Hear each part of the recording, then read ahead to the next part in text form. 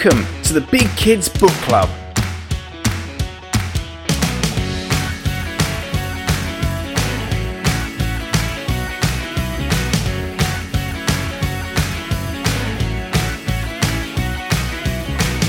A podcast about all things fictional from middle grade to young adult. So sit back, relax, and enjoy the show. Hey, welcome back to another episode of the Big Kids Book Club. My name is Marcus and I'm your host, and welcome back to 2022. And for the first podcast of the year, I'm joined on the show by author of The Second Bell and brand new middle grade The Wind Child. It's Gabriela Houston. Welcome to the show. Thank you for inviting me, and Happy New Year. Yes, Happy New Year's. And as you are new to our show, we like to get to know new authors by sort of delving into a little bit of their writing journey, a little bit of their history about how they got into writing and how you got up to where you are now. So I'm a Polish writer living in the UK, and I write Slavic mythology and Slavic folklore inspired fantasy mostly. My adult debut, The Second Bell, came out from Angry Robot last year, and it's a sort of mother and daughter against the world kind of story. And my children's debut, The Wind Child, is coming out on the 3rd of February from Euclid Publishing.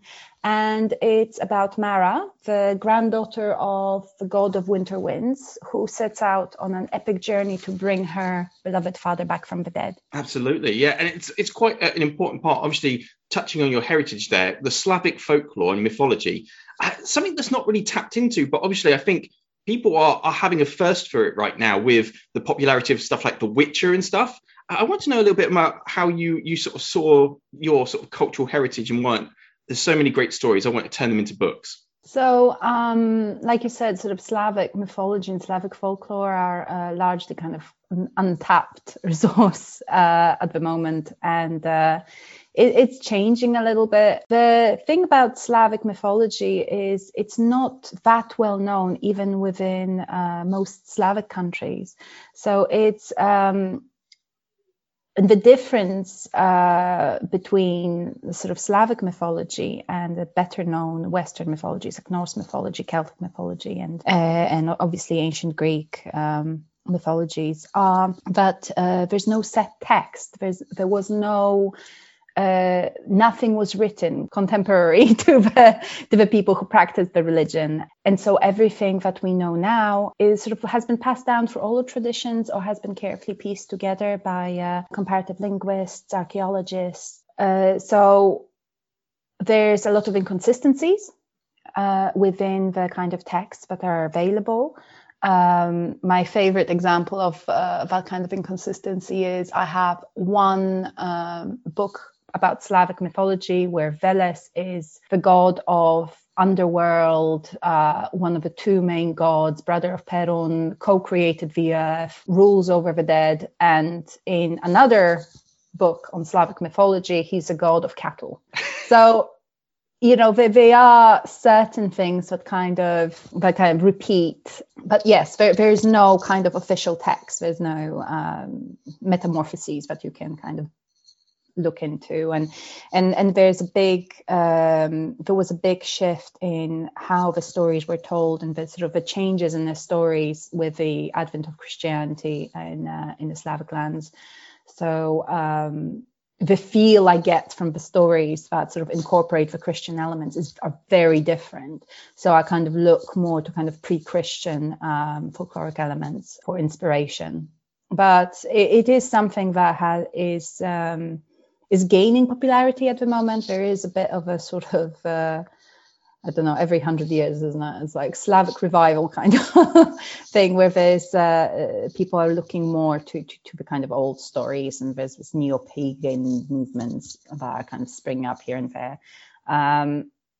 Still quite niche, I would say. But largely, I find that the Slavic sort of folklore stories and Slavic mythologies that I kind of grew up with as a child were in sort of for young children. There are stories that were kind of fairy tales for young children, and they kind of firmly remained within that space. So then as I was growing, you know, I studied Greek mythology in school, both primary and secondary. I studied Norse mythologies.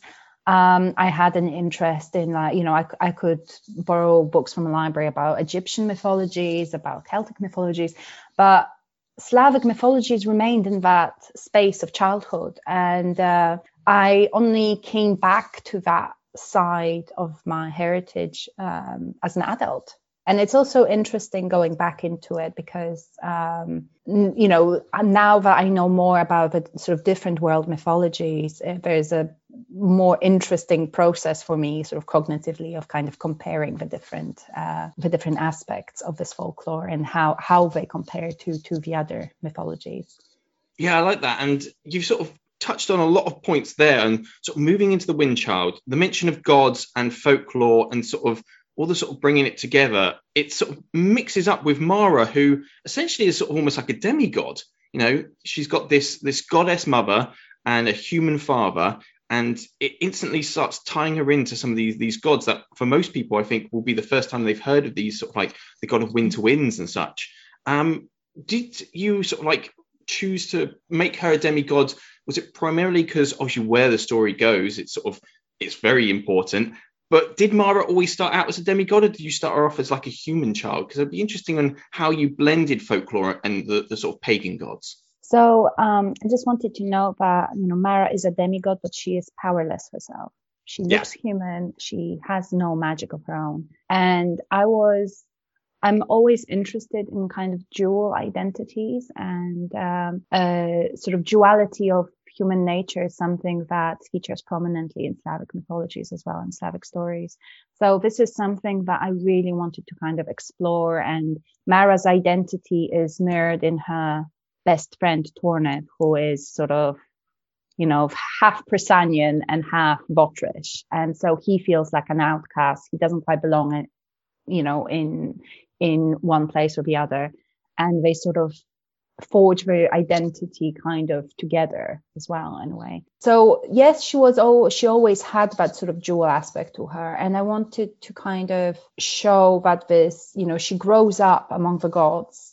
And so she grows up really feeling like an outsider. She feels like a disappointment. Through the book you find she is she's brave, she is inventive, she's clever, but she doesn't feel like that's enough, because she grows up among creatures that don't value that as much as they do the appearance of godliness or the kind of more showy powers. And that, of course, the fact that she feels like an outsider and her mother does not have this kind of human sort of what we associate with human maternal kind of behaviors. So she grows up very close to her human father, who gives her that sense of identity, who gives her that sense of belonging. And, he is the kind of center of her universe. And a child like that, how would she respond if this person that she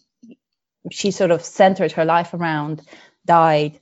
And I don't think that someone like Mara would accept this kind of grieving process, that this is the end, because she has access, even though she has no powers, she has access to that world of gods, and she doesn't see it as something that is completely beyond her, that is something that she can't access at all. Yeah, it's you mentioned there the sort of like the real crunch of the book, where sort of Mara's dad is just taken away. I think you're right. It's the way that she's been brought up. While she feels like an outcast, she also sees the world in less infinite, in this sort of like, oh, you can't do that. Just no one comes back from is it Navia?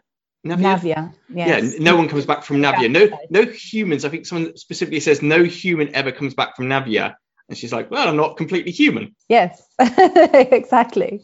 So there's always, a sense that you can look at things in two ways. And she is not one of the gods, but she knows that she has that part in her, and that she will not have it erased from her. Yeah, absolutely. But going back to that event, obviously the death of her father instigates the entire adventure. Now, obviously, you mentioned a little bit earlier that the sort of stories were very much fairy tales for younger audiences.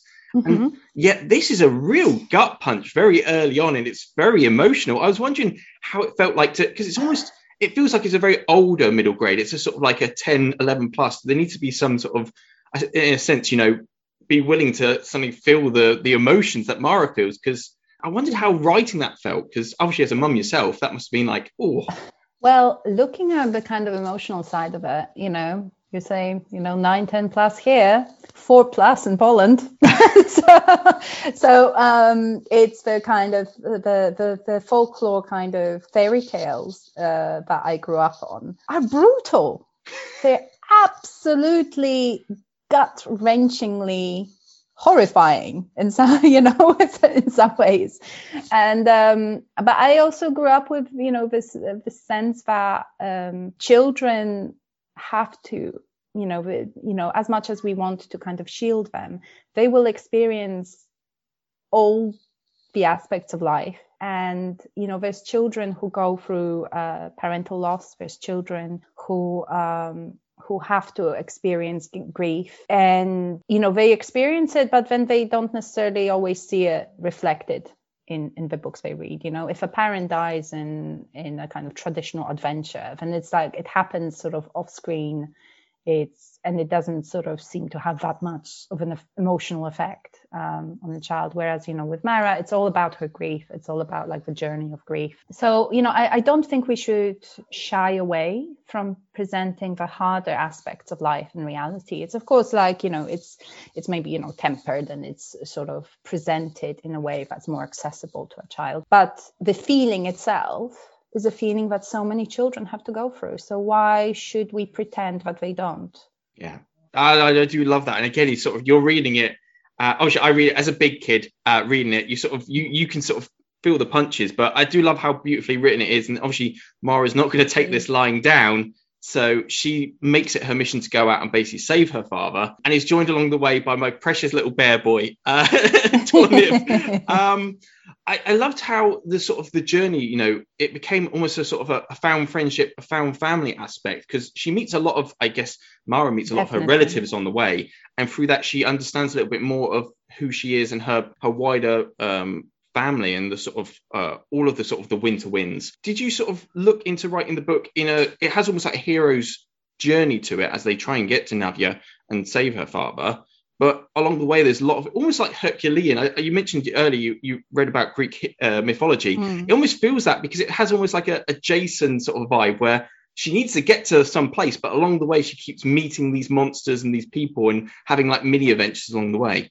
Yeah, I mean, there's lots of mini adventures. There's, you will see there's lots of monsters and all kinds of creatures and gods on the way, as would happen when you sort of take a journey on this kind of, in this sort of parallel spiritual universe. But I find that, when we think about kind of Herculean tasks, they're less about who Hercules is in a way. It's more about his strength. Whereas with Mara and Tornov, I wanted to kind of tailor the challenges they met along the way, and the way that I picked the creatures they met along the way is to sort of expose the kind of weaknesses in Mara and Tornov, and to kind of show their vulnerabilities a little bit as well. So, but just to give an example, so there's a creature called Kanya.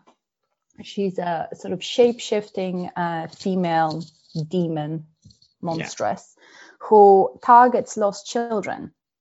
And in many respects, both Mara and Tornov are lost, sort of metaphorically and literally. And but you can't kind of find your way unless you realize you're lost as well. And I think it exposes something about, not to give too much away, it exposes something about Tornov that he tries to kind of keep hidden, his kind of unmet needs in terms of family.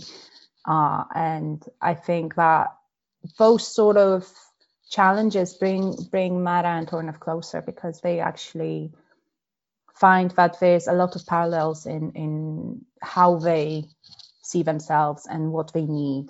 Yeah, the two of them become, it's a beautiful sort of growth and development, especially when you get that almost perfectly ends. We're not obviously going to give away the ending. You have to read that yourselves, peeps. But The way it ends so beautifully with them sort of sitting on the beach at the end and just leaves it so beautifully open-ended. This takes us perfectly into my sort of what next can we expect to see from Mara and Torna? Because it almost feels like you've left it there for more adventures to come along. Well, yes, because I don't know. So basically, there is a part 2, but the gods of publishing have to smile upon me, and the book has to sell in order for the publisher to buy book 2. So there is a journey that is completed in volume 1, but there is another kind of arc that I would like to explore a little bit more. But it entirely depends on the sales. It depends on you guys going out there and picking up this amazing book. It comes out on February the 3rd, am I right? February the 3rd, yeah. February the 3rd from Uclan Publishing, The Wind Child. It's a beautiful Slavic fairy tale with Mara and Torniv, these found friends going on an amazing journey. And yeah, it's just perfect for those who love, I think, especially if you're into stuff like The House with Chicken Legs and stuff like that, I think it's good, definitely. Or Bear and the Nightingale is another one I definitely feel like if you're a fan of those books, you will love this one. So that is obviously it for The Wind Child. And you have ideas for a part 2. Is there anything else you have bristling on the horizon? So I'm working on an adult project that's not announced at the moment, but I can't say anything about. Secrets, publishing secrets. I have no announcements to make right now. I only have secrets. Secrets. Okay. Oh, well. Secrets and mysteries and enigmas. Secret mysteries and enigmas. Well, one secret we have, which is the worst kept secret, if you've ever listened to one of these podcasts before, is we are giving one of you lucky listeners a chance of winning the book we've just been talking about, The Wind Child. If you want your own copy, well, let's find out how you can. It's super simple. All you need to do, lovely listeners, is head over to our Twitter at Big Kids Book Club, all one long lovely word, and there you're going to enter our competition by going onto the competition tweet using the hashtag WindChildComp. All one word, WindChildComp. And our quizzy question that you need to answer along with that hashtag is to tell us what is your favourite thing about winter. Obviously, Mara is sort of descended from the gods of the winter winds, so I figured this would be a lovely little thing to add to it. So, Gabriela, as you are here with me, I'm going to ask you, what is your favourite thing about winter? The way the air feels when it's really cold and really dry. And I mean cold like, minus 15 or something. It's just kind of, it's a different smell in the air that sort of, bursts the little blood vessels in your nose. There's a sharpness to it and there's a pinchiness to it. If it's dry, as long as it doesn't have that moisture that I'm so used to now in London, that kind of chills you to the bone. Dry, cold air, the smell of it. Nothing like it. Out in the proper countryside, isn't it, where it can get really cold? Yeah. Oh, yeah. I like that. Yeah. I was going to say, I love the crunch of when you walk on frosty ground. I love that crunch. Oh, I went to Poland for Christmas this year, and it was about minus 15. And I was walking through a forest, and there's those big mounds of moss.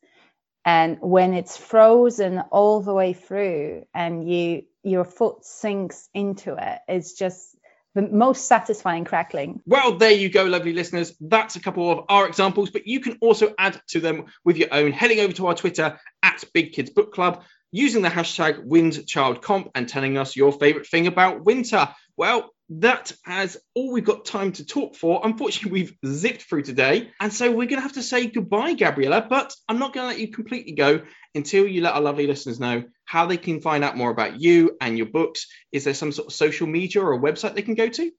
There's lots of social media things this day and age. I'm most often found on Twitter at Gabriela Houston, easy to find. I'm on Instagram at Gabriela Houston1. And I have a website, gabrielahouston.com. All very easy. If you know my name, you'll find me.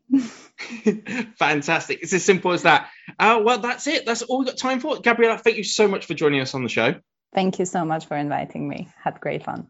It's all good. And to you, lovely listeners, thank you for sticking around. Remember, you can find out more about us and more of our programmings at Big Kids Book Club on Twitter. You can also head over to our website, bigkidsbookclub.com, where you'll find far more content. We have our midweek reviews, our Tuesday teasers, and plenty more extras for you to get into. But that is it for today. So all I have left to say is to take care, to stay safe, and most importantly, to keep on reading.